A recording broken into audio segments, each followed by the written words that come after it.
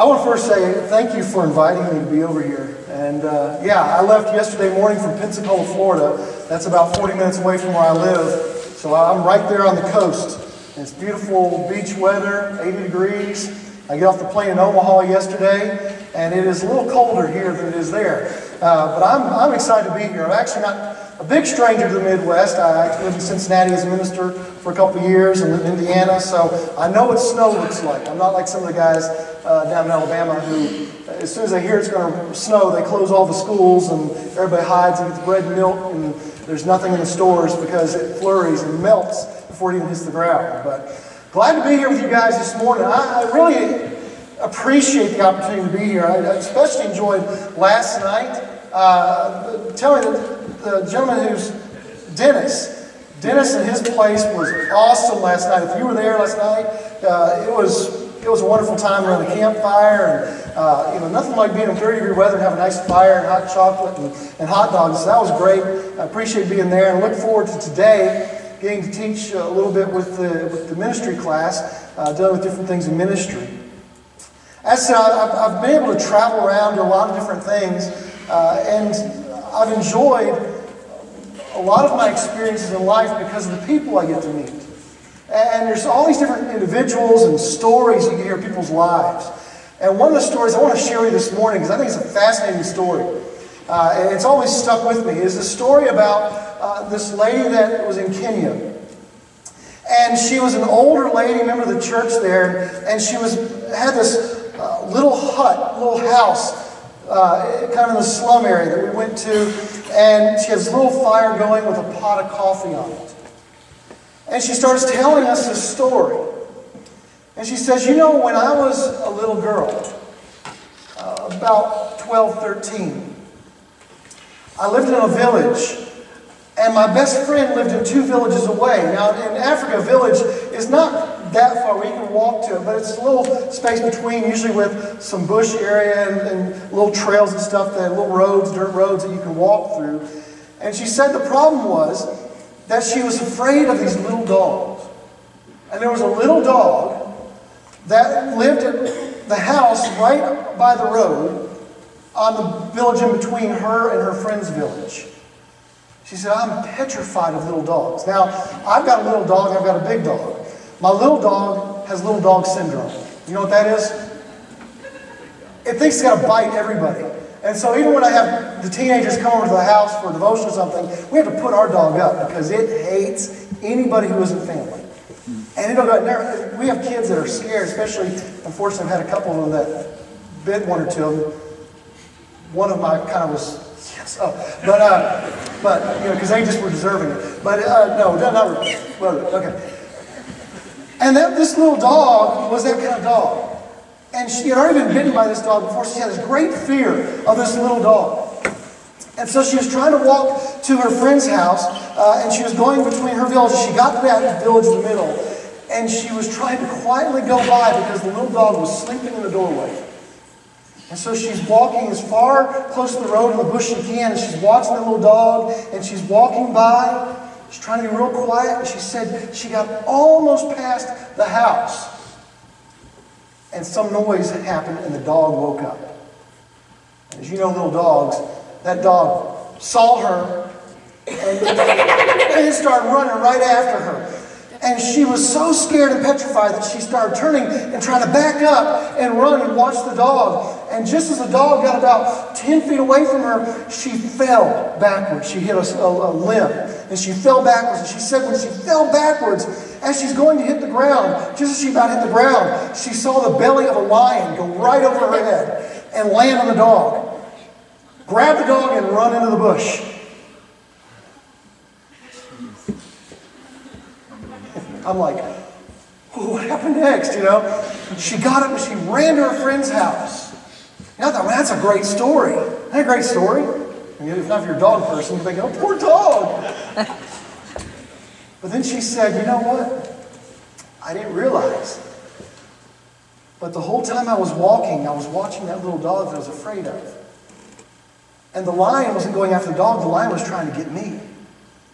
And she said, but when I fell backwards, he missed me and got the dog instead. Then she looked up from that fire and she said, "You know what? I'm no longer afraid of little dogs."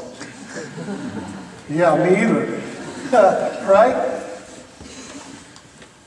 That story has always stuck with me, and I've shared it several times because isn't that how we are with life? So many times we're focused on the little dogs that we forget to look around for the lion that's seeking to devour us. As Peter tells us. That the devil roams around like a roaring lion seeking to devour you and I. And so much of our life is spent worrying and thinking about all the little things that they're important, but we focus on the wrong things too many times in life, and we don't focus on the right things. And the whole time we're looking at that little dog that can nip at our heels and that can cause a little bit of pain, and yet we're forgetting to look at the bigger danger that's in the bush that's waiting to devour us, waiting to destroy our lives, waiting to consume us. We got to be careful. I mean, when I was in college, there was a lot of things I worried about that were a waste of my time. And we worry about a lot of things, and the devil is really good at putting those things in our life. And so we've got to be real careful that we don't get consumed with that idea. And so I want to share with you a few things that I want you to think about. Matthew chapter 6 tells us that we're not to worry about the little things of life, that God's going to take care of us. He says, don't worry about what we're going to wear. Don't worry about the things that we're going to eat. Just be concerned with today. Just think about what are you doing today as a Christian, as a person who's trying to live a godly life. And so I want to just point out just a few things, and I'll be done, that we need to be looking at first, that are the bigger things in life. And the first thing is that Satan's going to try to distract us to keep us from putting God first in your life. If God is not number one in your life, if you are placing other things before God, you better be careful. Because you're going to get consumed by those things. Put God first in your life. If you want to truly make a difference in your life and the life of those around you, make sure God's first in your life. The other thing that I've learned over my time is that relationships. We need to focus on our relationships with God, our church family, with our own family, with our friendships. These are the relationships that sustain us, that encourage us. Good, godly, strong spiritual relationships. It's relationships in life that mean the most. And the older you get and the more you go through life experiences, you're going to be glad you had these kind of relationships in your life. Third thing I want to stress is your character. Godly character is valuable, and it's the most important thing after these two. Because if you're not a person of character, then that's the way the world sees you. They see you by your character. Either you're going to have strong, godly character, or you're not. And the world's standard of character is a lot different than the Christian standard of character. But I'll tell you, at the end of the day, Christian standard of character wins out every time. So focus on your godly character. Fourth thing is what you're doing hopefully now, and that's your knowledge.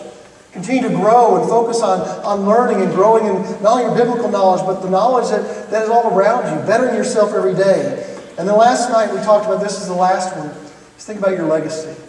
I'm big on legacy.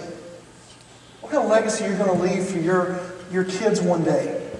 Your families, your friendships, the church that you're a part of, the school that you go to. What is going to be your legacy? These are the things that are the big things to focus on. And in life, if you focus on those things, if you make that the priority of your life, you'll be amazed at how God's going to open doors and use you and help you grow in ways you could never imagine. Don't be focused on the little dog and miss the big lion in the bush.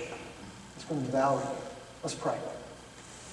Dear God in heaven, thank you so much for this day. Thank you so much for all these students here at York College. And Lord, I pray that you be with their lives and help them to grow not only their wisdom of you and their knowledge of you and their relationship with you, but Lord, also with each other.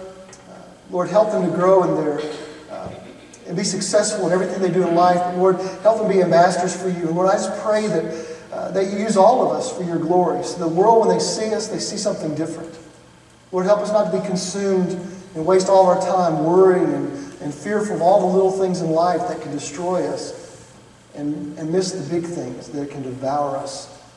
Lord, help us to focus on you and our relationships, our knowledge, Lord, our legacy. Lord, help us to make those things important. It's our prayer in Jesus' name. Amen. Thank you for